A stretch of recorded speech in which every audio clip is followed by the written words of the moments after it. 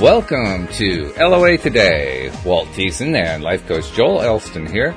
Today is Thursday, March the 14th, 2019. It's 8 a.m. in New York, 5 a.m. in Los Angeles. It's actually 12 noon in London. Sydney, Australia, I believe, is at 11 p.m. at night. Wherever you are in the world, thank you for tuning in for another episode of LOA Today, your daily dose of happy. And the only thing unhappy today is Facebook apparently is continuing to experience some pretty severe issues to the point where we can't even live stream today. So if you had tuned into the live stream hoping to hear us and you couldn't hear us, that's why. We apologize. There's nothing we can do about it. But I mean, if Facebook won't, receive the connection, then we're kind of dead. Not much we can do. But we'll continue anyway. That's the good thing about a podcast, Joel, because regardless of what happens with all of that, hey, there's still the podcast to listen to. And that's where most of the audience is anyway. So, no, that's the good news. Yeah, and we're here, and like I said, the stuff that's out of our control we can't deal with, but it's great to be here. I'm in Central Virginia today, and we're having an incredibly beautiful day. So that's making up for the Facebook lack. That's good. That's good. I like that. Yeah. And when you said that just now, the way you said it reminded me of something. It's how we react. How are we going to react to the fact that Facebook isn't working? We could be throwing a fit, right? I mean, we could get all upset about it. And then we detract all these wonderful, nasty things into our lives that are like more things going wrong. Computers breaking down, smartphones not working, cars breaking down, all kinds of stuff. You see it, I see it all the time with my work, and I see examples in my personal life too over the years of how when I would get into this state of mind where everything's going wrong and everybody is against me and all this stuff keeps happening. And, I thought I'm cursed, and the more I thought that, the more it became true. Yeah, and then right. I realized it's my perspective. Like right now, Facebook isn't working. It's properly. I can sit here and get upset about that. I can sit there and make a big deal out of that. I can go on and on. Or Facebook isn't working. It's just that's how it is. And, things are going to happen. The law of attraction responds to what we feel or what we actually are feeling toward what happens. And you're in control of that. And that's the emotion that we talk about every week in some form or fashion of here's where we go. We things are happening. Facebook's going to break. Your car's going to break. But money's going to you're going to need unexpected bills. There's going to be health stuff. And how you respond to it is what dictates comes after that. I mean, it's such an important factor to understand that emotional response, as long as you keep it in that, here we are. Are we focusing on the fact we're able to do the podcast, or are we focused on the fact that it isn't going to be on Facebook? We get to choose that. And that the rest of our day can a lot depend on how we choose to respond to that one little event. So, woohoo, we can still do the podcast. At least the podcast software works. So, I mean, that's the most important part because that's where like 95% of our listeners are anyway, So, woohoo. Absolutely. Absolutely. And that's good. And that's what I want you to, want us to continue to be that person because it's such a, not only is it what we believe in, but it's such an incredible happiness tool when you understand that, and you can fight the battle, or you can just accept this is where it is, and I still get to do what the point of it. The point is the podcast, and we're able to do that. We had a great example of what we're talking about here happen to Louise and I yesterday, and I'm not able to go into the details of it, so I'll have to tell it in a really generic way. But we're dealing with a financial issue, and it also involves the business, Louise's gardening business. And yesterday, things were looking really bleak from our perspective. I mean, really, really bleak. And we had a meeting with somebody that was an important meeting. And in the course of this meeting, we got some new information. It wasn't really new information. It was a new way of looking at this information that this person had told us about previously, but we never really kind of developed it, so our understanding of it was kind of limited. But we filled out that understanding, and by the end of the meeting, we realized that our financial situation was so much better than we thought it was. Now, nothing actually changed. The financial situation hasn't moved 1 inch, but the way we saw it changed. And we walked into that meeting feeling miserable, and then we walked out feeling wonderful. Well, and here's an example. And again, I can speak to an active case I'm working on right now. And again, I will also be pretty general. Sure. I have a client, and a client has a gambling issue, and for I don't know, the 20th time in his life, he has created a lot of financial problems, and some of them potentially legal problems. He's done some scams with the banks, and he's written some bad checks, and he's sold some stuff that through a marketplace where that you use PayPal, and so there's several things going on. So every day his checking account is just getting further and further, and he's getting pounded with these overdraft fees. Well, his family is saying, "Look, we're tired of this. You need to go to residential treatment. It's time." And we've done this for a long, long time. Well, residential treatment, the concept of residential treatment is, first of all, to take a time out from life to sort of address everything, right, and deal with the emotional issue of how are we getting there? What's the underlying cause? What is the problem beyond the fact you can't stop gambling? There's got to be something psychological or emotional going on here. And so the family very generously, they have access to great wealth, and so the family, they could snap their fingers and solve this financial problem again for the 20th time, or they can get to the root of the cause. So it's going to actually cost a lot more to get to the root of the cause, but they're saying we're not going to address any of the financial stuff until this comes up. So this client, who has intentionally not looked at his checking account, which is, like by not looking, there's like, I don't have to think about it. Right. And, he finally bought in yesterday to the concept, I need to go to treatment, and really understanding the underlying cause and everything is fine. I said, now you need to look at your checking account, because we do need to address these issues, but the issues will be addressed when you get to treatment or when you're on your way to treatment. And I'm scared to look at my account. I said, what is in the account is already there.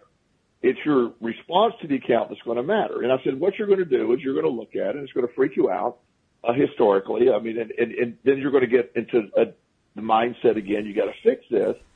And this story will make sense. Some of these issues are potentially criminal, as I mentioned, and that obviously is something that the family is trying to avoid. However, separate from that, there's a civil issue, and meaning, and for those who don't know, criminal you can go to jail, civil you can't, but you can, you obviously it messes up your credit, and it's more of just a financial thing on the civil side. And so the family's trying to walk the line of, we're not going to worry about the civil stuff, but we're going to prevent the criminal stuff. Well, since the client used PayPal has a protection for their buyers, and they refund money regardless of what they protect their client. Right. And so since my client sold stuff that he, couldn't fulfill, and PayPal, when it came in, they fixed it. Well, he's still going to owe the money, but it's not going to be a criminal act. There's a reason I'm telling this long story. And so as he opened his bank account, he freaked out. Oh my God. It's not new information, Walt. This is information that's already been there. Right. He was all calmed down, ready to go to treatment. Yes, that's how I'm going to solve it. But when he looked at this information, he became overwhelmed, back into that mindset again. I don't know what I'm going to do. I said, nothing's changed. Nothing's changed before you open that information was there. Right. None of this is criminal, which has been your big fear. Civilly, we'll have to figure out what we're going to do civilly afterward. I can't declare bankruptcy. And so nobody mentioned bankruptcy. We're going to have to figure it out, but your response is going to be in treatment. And so anyway, the point I'm making is he changed his attitude multiple times once he was able to, once he was able to calm down. He said, yeah, I got this. Everything's fine. And then, oh my God, everything's terrible. No, everything's fine. Everything's terrible. It's back and forth. And all of it was depending on how he was looking at it. Sort of what you're talking about. Right. Your response to what comes on through all this is the important thing. The mess that he's totally responsible for. There's no one else he could be angry about but himself. But yet he's like, I don't know what I'm going to do if this doesn't get fixed. And it's just this desperation state. So every piece of news that's coming his way. So he's a basket case. And so we're trying to get him calmed down and get him to treatment where he obviously needs to deal with all this. And so the perspective of how we looked at it, that's a great example of how one moment everything's fine, I'm going to treatment, you're right, I need to work on this, to my world's falling apart. Nothing changed but how he was looking at it. Isn't it amazing how just something that simple, we allow it to throw ourselves so much? I mean, Right. it's on one hand, it's not amazing at all. It's like normal, like, well, of course, I've had this terrible thing happen to me, so now I'm in a downward spiral. Yeah, okay, we're used to that. But on the other hand, nothing actually changed. That's what's so amazing about it. Right, and I've seen that. I've seen that over the years. One of my the most amazing cases of that for many years ago. I was working with a lady, and I was in South Carolina, and she was another gambling problem, and she came to treatment, and this was back when the housing crisis was going on, and I was just trying to help her with her gambling problem. She was gambling really bad, couldn't make her house payment, and so she came to treatment. She brought with her a registered letter from the mortgage company. Mm-hmm. Now, she never opened that letter. Oh. So about a week and a half into treatment, she said, we're really worried about, I'm really worried about this. I haven't opened this letter. And I go, well, open the letter so we know what to do. Mm-hmm. I want to help you with this. Mm-hmm. And so she was like, no, I can't open the letter. I can't open. I go, what's in the letter is already in the letter. You can't change it. So let's take action. Let's use the best thing we have as action. Let's get in front of this.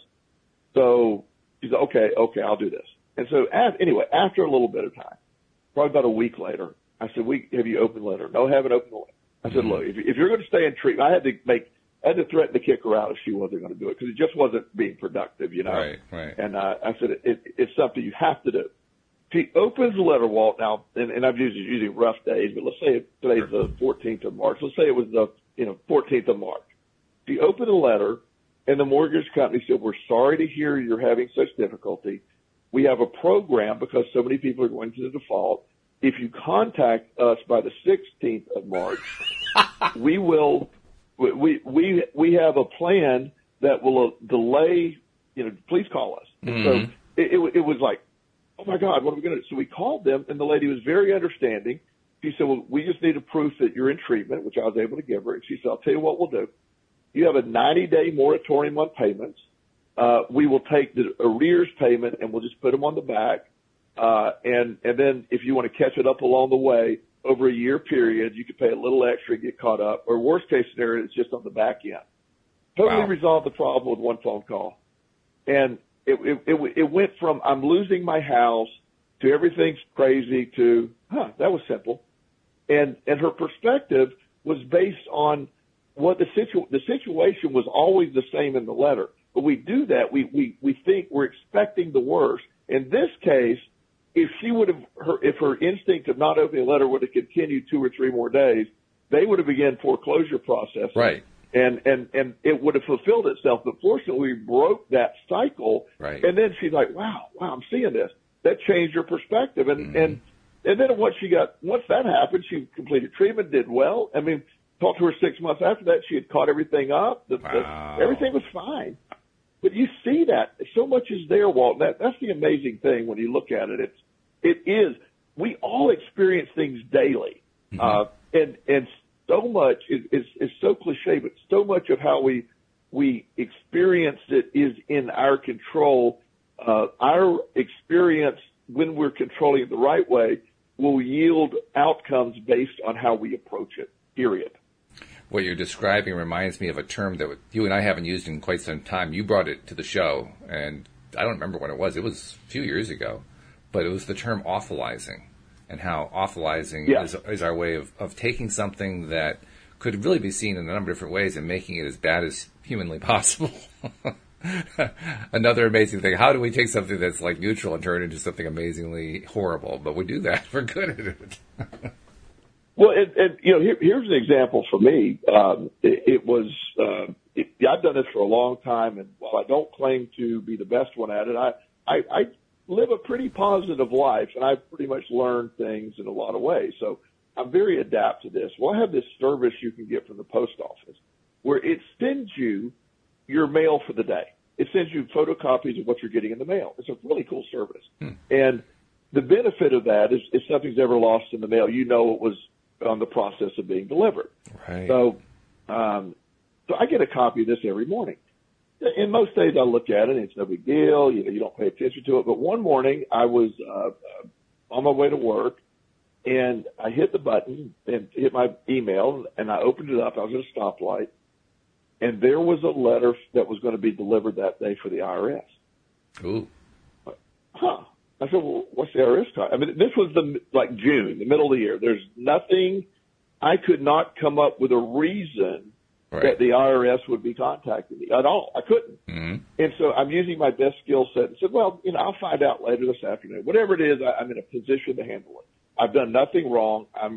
I pay all of my taxes. I report all of my cash income. I'm obsessive about all this stuff. So I said, there's zero problem. But no matter what, I kept thinking about what is the IRS? What is the IRS? That's old thinking. Mm-hmm. And so I'm like, well, what if, because many, many years ago when I was struggling with my gambling addiction, I certainly wasn't doing my taxes properly. And I was, well, can they go back 20 years and do that? You think these crazy scenarios. And so by the time I got home, I was nervous. I'm like, oh gosh, what is this?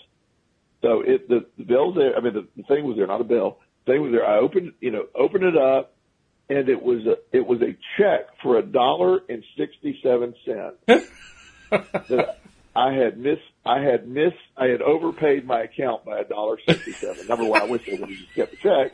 But second, I went more than anything. In fact, I kept the check, and I have it somewhere as a reminder to me that. Why do we do this? Why is that awfulizing? So even after I spent years stopping that, it can find its way back in. Mm-hmm.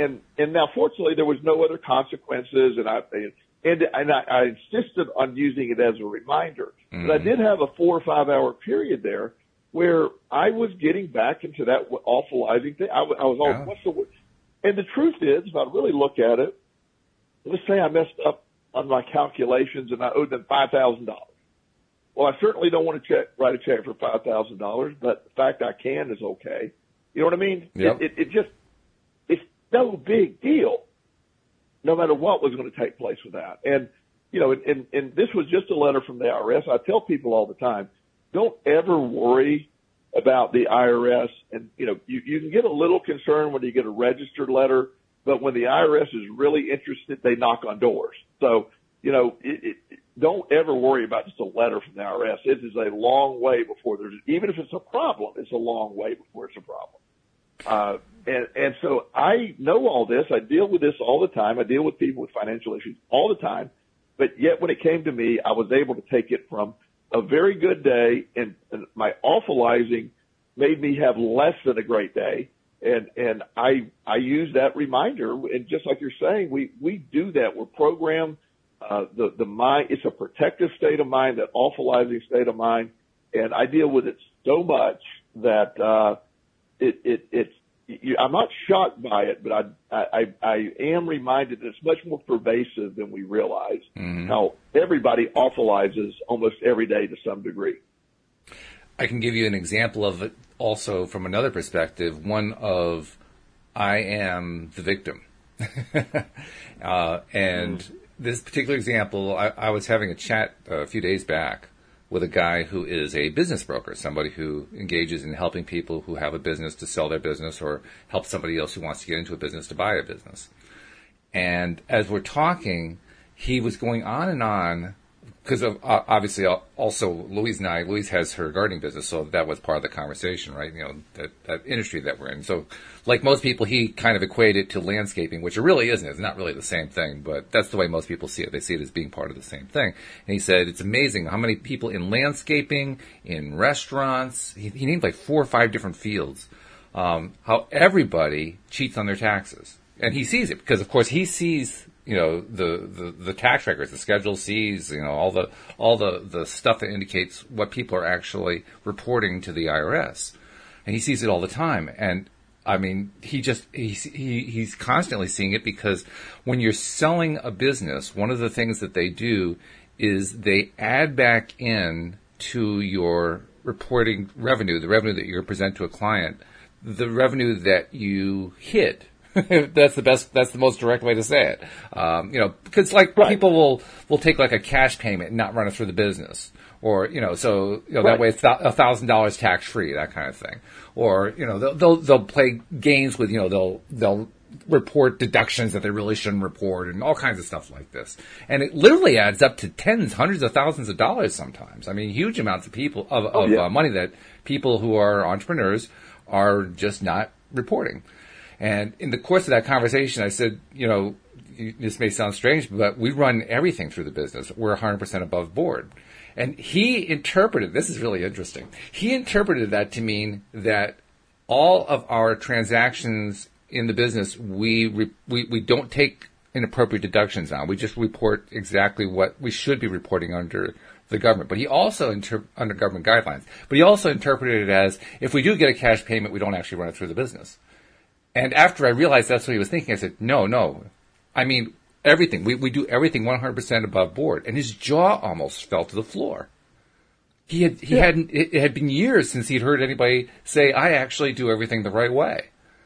And as he was reacting that way, first of all, it was funny. Second of all, I felt myself inside saying, there it is again. Here I am. I'm an honest person, and I'm being taken advantage of because I'm paying much more taxes than these other people who are making so much more money than I am because they won't. I was doing that kind of thing. So we had two different people doing two different kinds of awfulizing in the same conversation. Right. And that's such a relevant thing that you're seeing there, Walt. I mean, when you can identify, at least again in my mind, when you can identify. When you see how he was going, his mindset was expecting a certain thing. You get into a defensive mindset, everybody does this. One of the things I've learned lessons in life, and I'm like you. I've had people pay me in cash. I prefer checks. It's easier to keep up with it. Or I use PayPal or one of the other online. I take all the forms of payment. And I actually prefer them to pay. It costs me a little money, but it helps my bookkeeping if they pay with one of the payment things. And sure. I give up some money there, I realize. Yeah. But again, I report every single thing. So I'll have clients say, well, who do you want me to make the check out to? Well, my business is Joel Elston Coaching.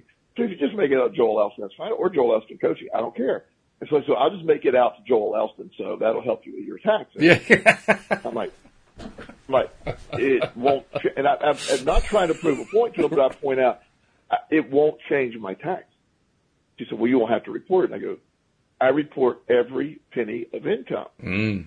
And I don't know why you did it. And we had this, she said, you're paying, she said, nobody reports their cash. I go, I do for multiple reasons. And so it was this weird thing that she was shocked that I did it. Yeah. And she never understood. She said, I just don't get it. She said, there's no way they could find out. I go, that's not, you're missing the point. That's not why I'm doing it. I'm not doing it because they'll find out. If I operate doing it this way, I have more of an abundance when I do it the right way. I just learned that. That's how my life works. And she was truly baffled that I did not just automatically say, don't worry about it. I love cash better. It doesn't mean anything. It's just the way you look at it, your perspective toward it, and I find I operate on a higher vibrational level when I do it in an honest way, and at least my perspective of what an honest way. I think so. Well, I love the phrase she used. It was so perfect. She says they'll never find out. And when we analyze that phrase from a law of attraction perspective, the universe doesn't understand no. So in order to understand that phrase from a law of attraction perspective, you take the word never out because it doesn't understand that part. And then you read it again, it says, they'll find out. So you're setting yourself up by putting out a vibration that says, they'll find out. Oh, jeez. Well, and also one of the things that, I've also realized when you take away, and not that this would ever happen, but say you have, there are people that don't like people to be successful. There's people that, if you get somebody angry at you for whatever reason, and somebody just simply says, "Hey, I'm going to report you to the IRS. I think you're cheating." You know, I'm like, well, I'm certainly not. Nobody wants an audit, but they can come audit if they want. There's nothing. There's zero missing. I have no one has leverage over me because I'm not doing the right things. I live with a clear conscience on that. Also, I prevent anyone from having leverage. You don't put yourself in a position of being able to be taken advantage of. And that's such a great way to live. And again, the law of attraction operates on how we're feeling. So if I'm not living in that mindset of, oh my God, what's going to happen here? And by cutting your awfulizing down and all this other stuff, the law of attraction just keeps giving you quality stuff. And stuff will happen. There's going to be those days where everything seems to go entirely wrong. The law of attraction doesn't prevent those from happening. Right. What it does prevent from happening is teaching you your response to those events will determine how they unfold and what else you're going to invite into your life. And that's the big difference. A lot of people get mistaken. Well, I've been practicing the law of attraction and bad things keep happening. I go, your perspective of things that are bad keep happening. I know you don't get that, but that's how it works. Here's an interesting example of a situation where somebody was in really dire financial straits, which means, of course, that their mindset had been consistent with being in dire financial straits. So it was not a good mindset they'd been in for the longest time. But for this one moment in time, moment being defined in terms of like days, for this one moment in time, they had managed to change the mindset a bit. And there were two people involved. There was a son and his mother. They were living in a really, really bad place, really awful. The rent was exorbitantly high. What they got for the rent was really awful. It was just nobody would want to live in a place like this. And they were just in misery, absolute misery. Well, like I said, for whatever reason, I won't even get into the reasons, the son who pretty much runs everything, the mother is pretty much dependent, completely dependent, and not all together there mentally and so forth. So it's pretty much up to the son.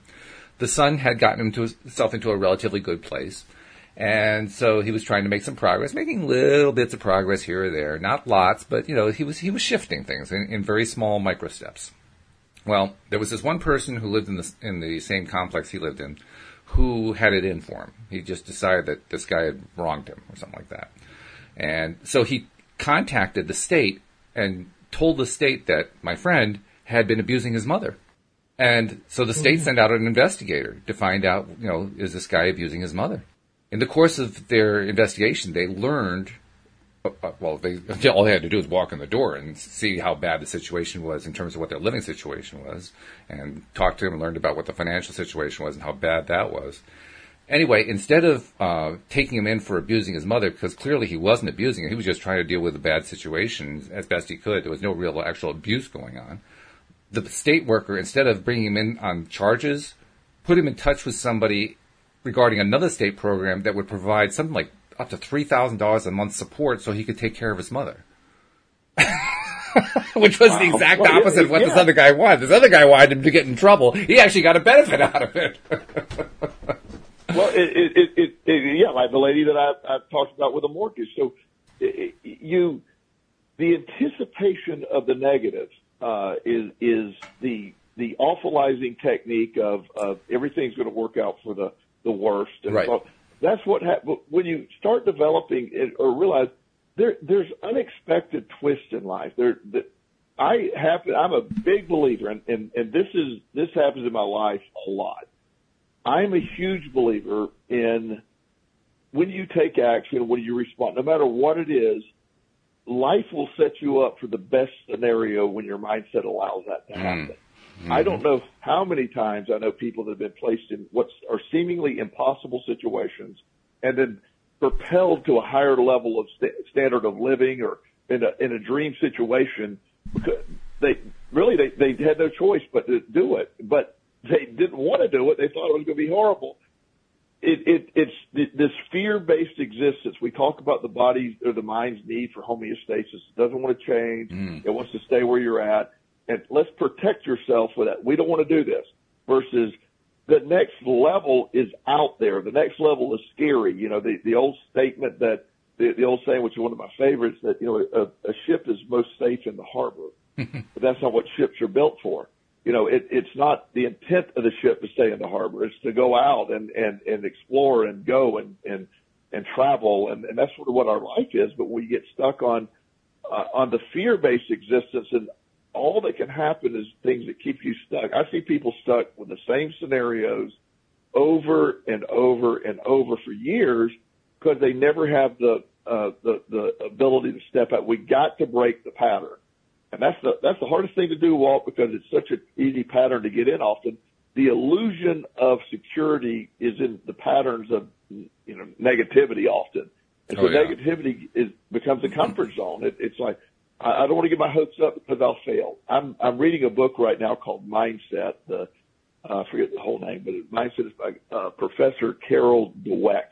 And she talks about the difference between a fixed mindset and a growth mindset, which is some of my, that's my biggest sort of concepts when I'm working with people. Mm-hmm. And so many people operate on a fixed mindset. Yeah. And that's why some people are emboldened, that some people grow through traumas and cataclysmic events, and other people are defeated by them. It isn't the events, it's how we respond. It's just what we're saying here. So it's just, and she had multiple examples of what, well-known people or less well-known people who, all have responded at different levels, but have responded some with a fixed mindset, usually with the same results, and those with a growth mindset.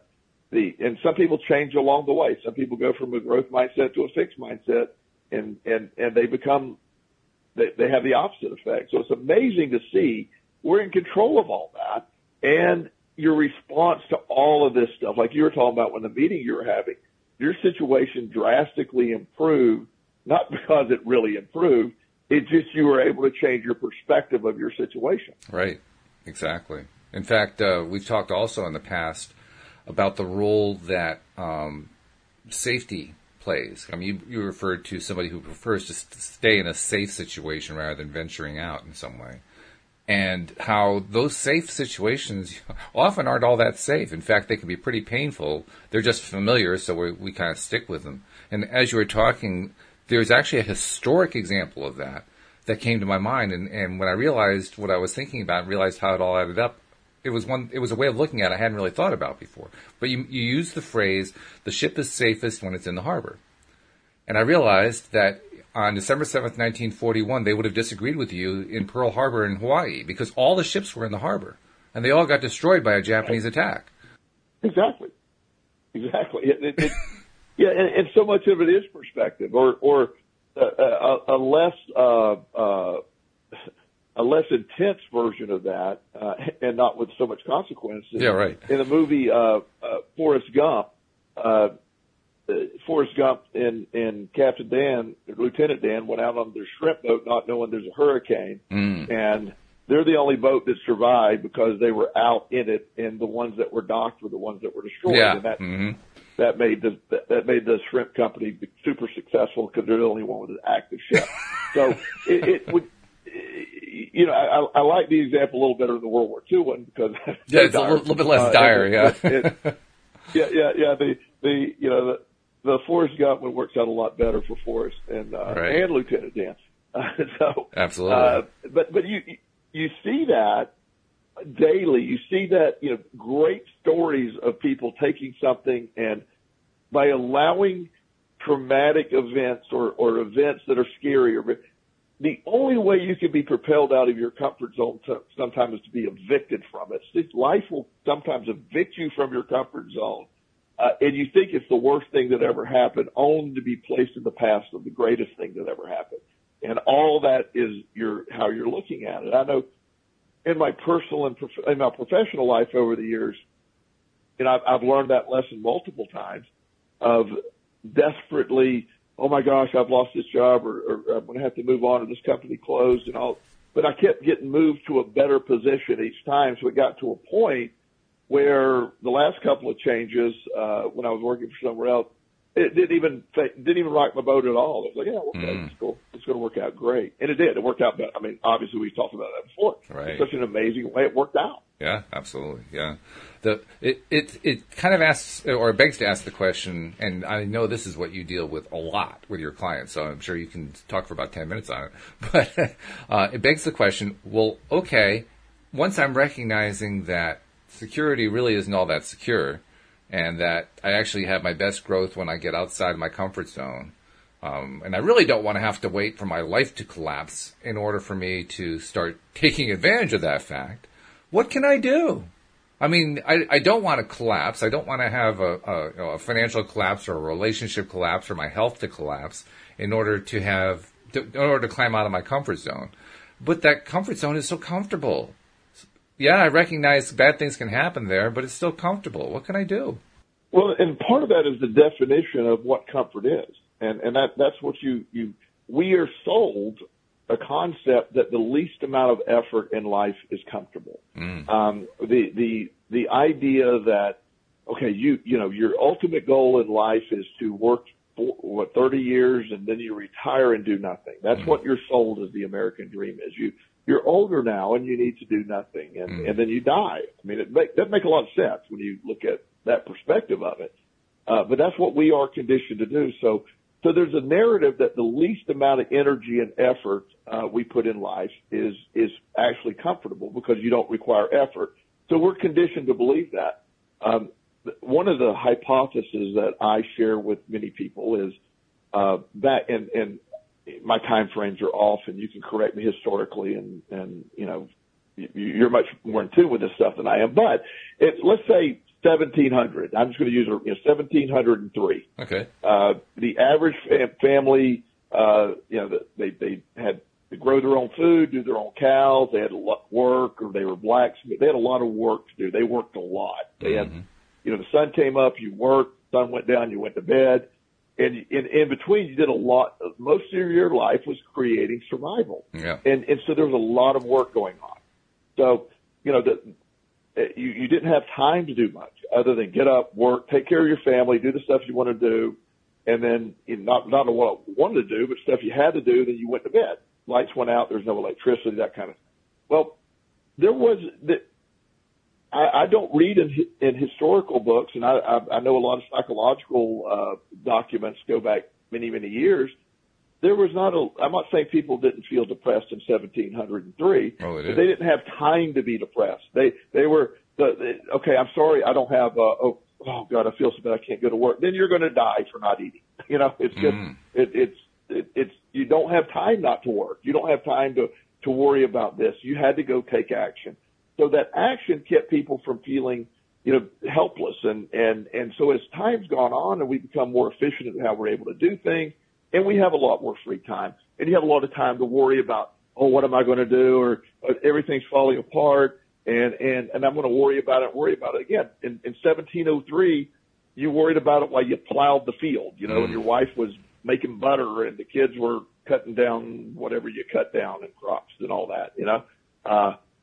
You had a lot of work to do. So like you're saying, this idea that has sold us over the years, the reality of comfort is less effort. Yeah.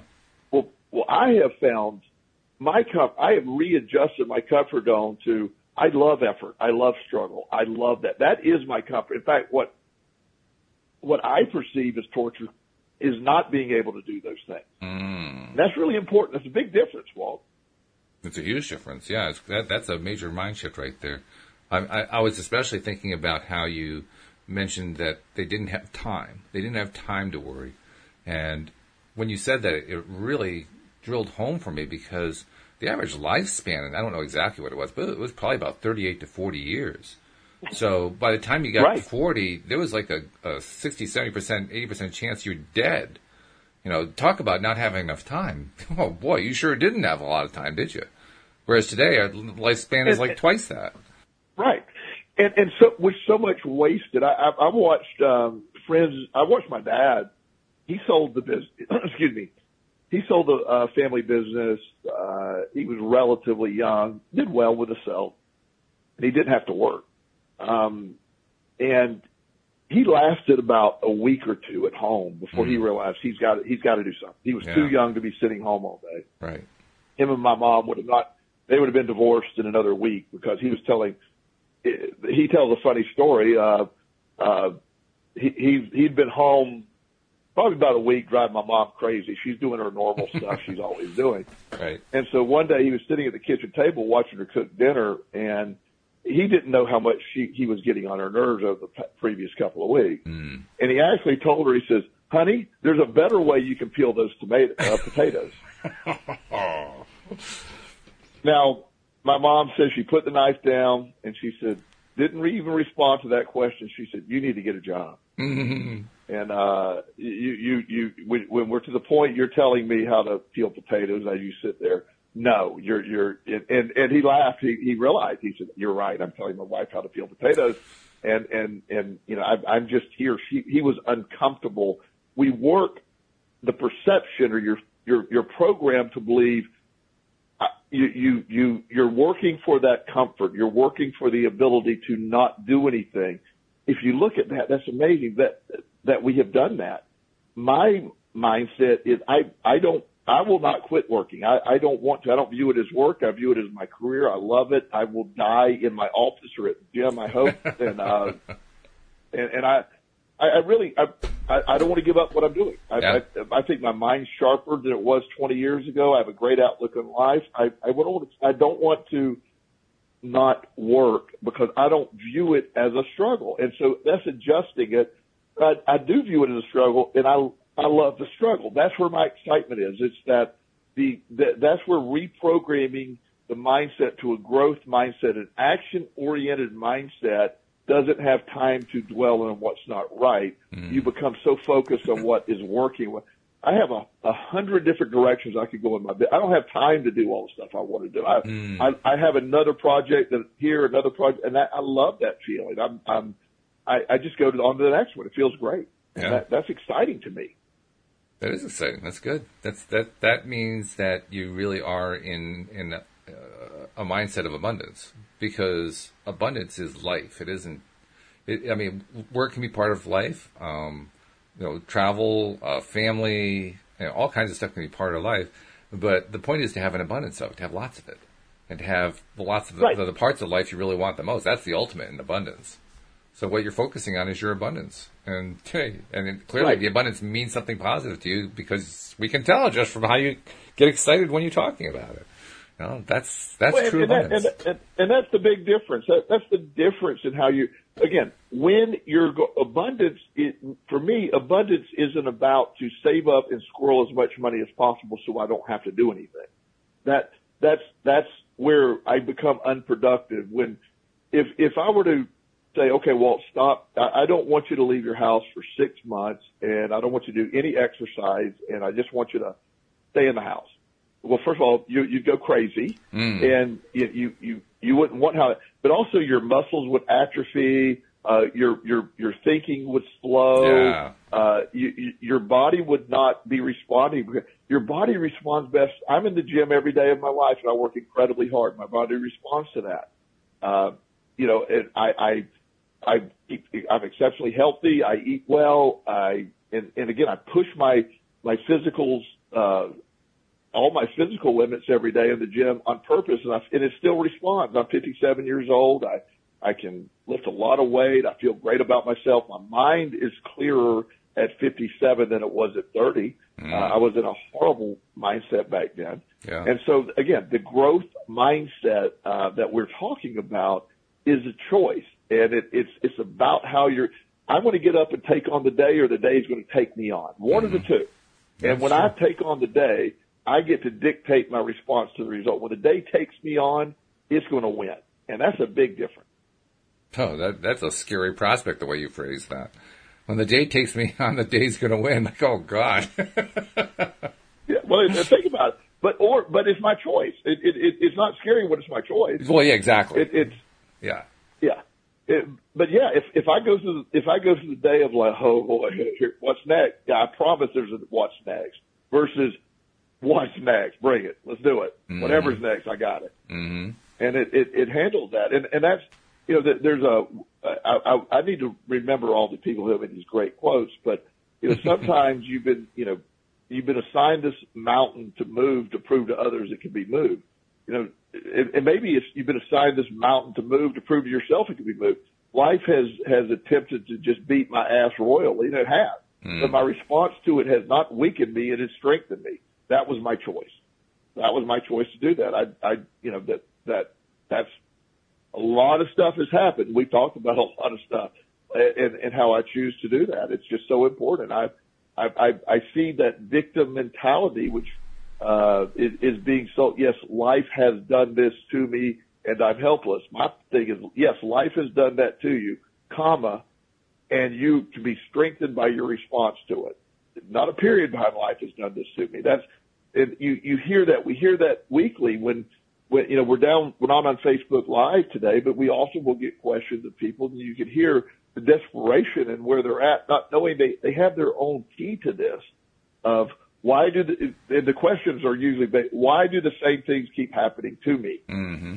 And the response almost always is because you keep responding the same way. That focus is truly important in every single way. And learning, when I say the focus is important, I mean learning to change the focus is important. I mean, we all focus. Yeah. You literally cannot go through life without focusing one way or another. Whether or not you're focusing deliberately, right, that's the big question.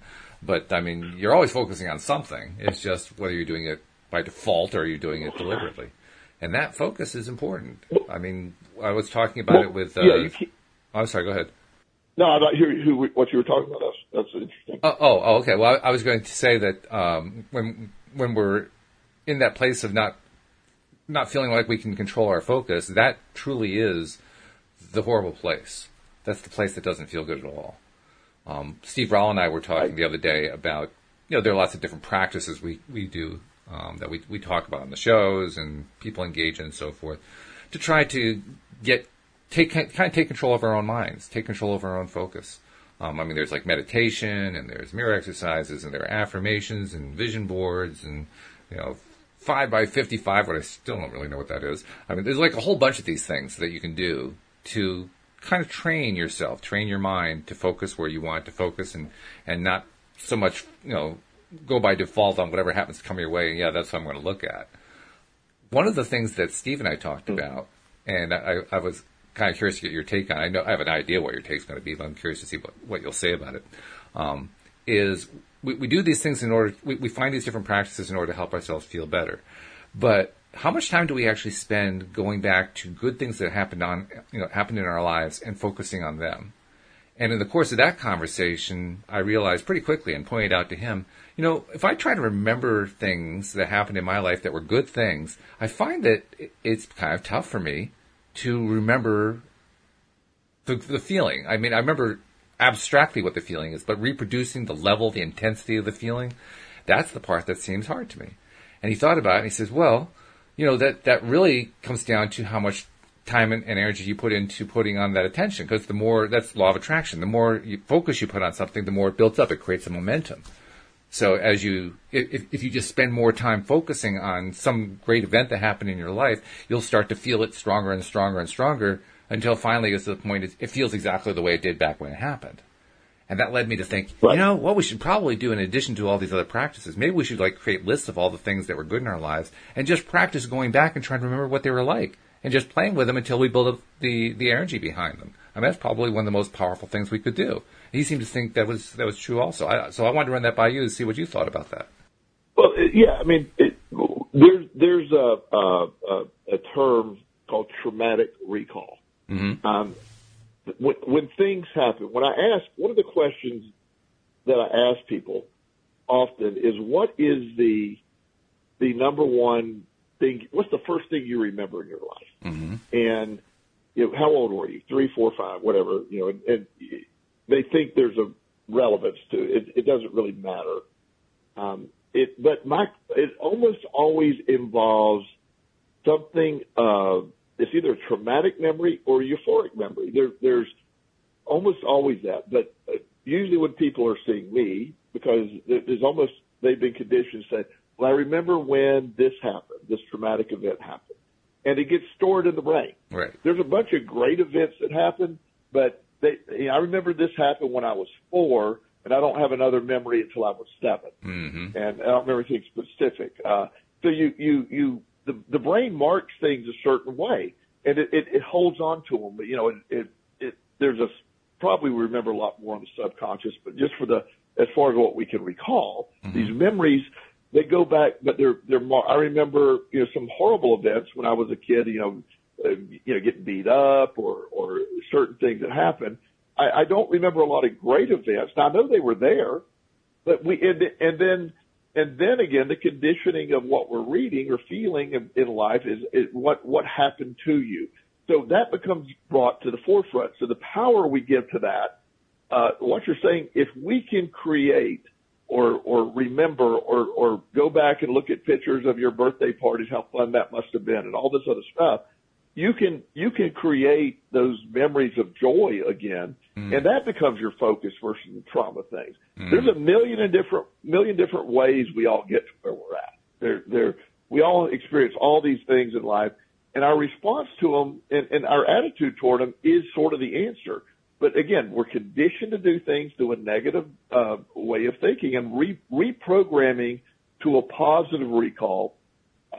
Abraham Hicks, one day I was listening to one of their talks that I remember this really angering people when therapists hear about this. One of the talks was this lady said, well, I was abused as a child and I'm not able to move back. And she was pretty blunt in the response. It was like, well, that's your choice. Or you can let that go. Well, the lady was a little offended. Well, What do you mean that's my choice? I didn't have anything to do with that. And like, well, no. Yeah, but if your focus is going to be on that, they're more about where you're putting your focus. Well, most therapists are like, oh, that's horrible advice.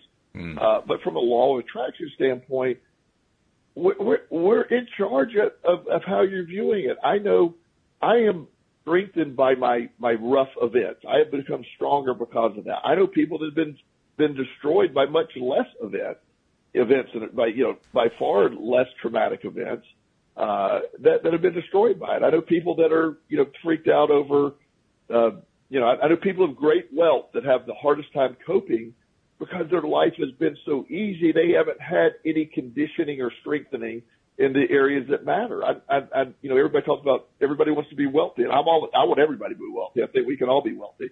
But when you become wealthy without any effort or without any struggle or without any grounding, then wealth, it can become a curse because your perspective is so limited. I've heard people just say, I can't believe this happened to me. I go, nothing really happened. This is not a big deal, but you're making it a big deal. And, they haven't struggled, and struggle sometimes gives us new perspective. So the overall thing, the theme of this show is, like you're saying, the way we go with this, everything is your perspective. You get to program it. You're in charge of it. You get to live it. And you're empowered by it. This is not a message of negativity. This is a message of strength, that you're empowered by your perspective. And when you do not allow that awfulizing, catastrophic mindset to cascade downward, get up, face it. There's going to be a chain of events that happens today. That a lot of it's out of my control. But how I respond to that will be 100% of my control all day. So it really comes down to one very simple question, which is, how are you going to respond to everything that happens? Because that controls everything. Yes. How are you going to respond? And when we are fortunate enough to have an experience where we recognize that we've changed our response in a substantial way from what we normally would have done, and then got a substantially different result from what we normally would have expected, that's where we realize, hey, this change of perspective stuff really does work. It really does produce a different result. And that's empowering. And at the same time, it's exceptionally scary to give up your conditioned way of thinking. It feels unsafe. It feels, it's just this unsafe feeling. Yeah. And, I get it. It's one of those things that we place ourselves in this, mindset. We're conditioned into the mindset where we're just, everything is this or everything that. when you have the key to this, and you have the key to life, the key to the law of attraction is what we're talking about. And it seems that we're going to have great empathy for people. We're undoing a lifetime of programming. In fact, very, very well-intended family members and friends and therapists and counselors will say, "Oh no, you're stepping out. This is dangerous. Your safety is what you're after." And that message applies a lot of times, but a lot of times it is not. Mm. It is a very, very dangerous place to get stuck, and innovation happens from change. I see this a lot with, in the political climate, and not that I watch the news, but, it's the idea that things are changing, and you see people that are holding on so desperately to the old ways. Mm-hmm. Things were better. The 1950s were the greatest time in our country. We hear that. We hear this. Because, again, the people saying it may have been their greatest time. Mm-hmm. But there's a whole entire group of people that it wasn't a good time for. Mm-hmm. So the idea that we again, how you're perceiving it is filtered through your lens of what you're seeing, and you're in control of that lens. And at the same time, there's people that say, well, my ancestors in the 50s were treated bad. Yes, they were. And you being victimized by it now doesn't help you either. So there's two sides to the coin. It's either side of it, but your perspective is the ultimate superpower. If you want to change your life, you change your perspective, period. That's it. Now, there's ways to do it. It's more complicated than just saying it. But it can be as simple as just forcing your perspective to a different manner. Mm-hmm. Yeah. And I'm reminded of the fact that so often when people are talking about the traumatic stuff that happened in their lives or the traumatic stuff that's going on today, they will go out of their way to stay focused on the traumatic stuff. Politicians will do it. Very often business leaders will do it.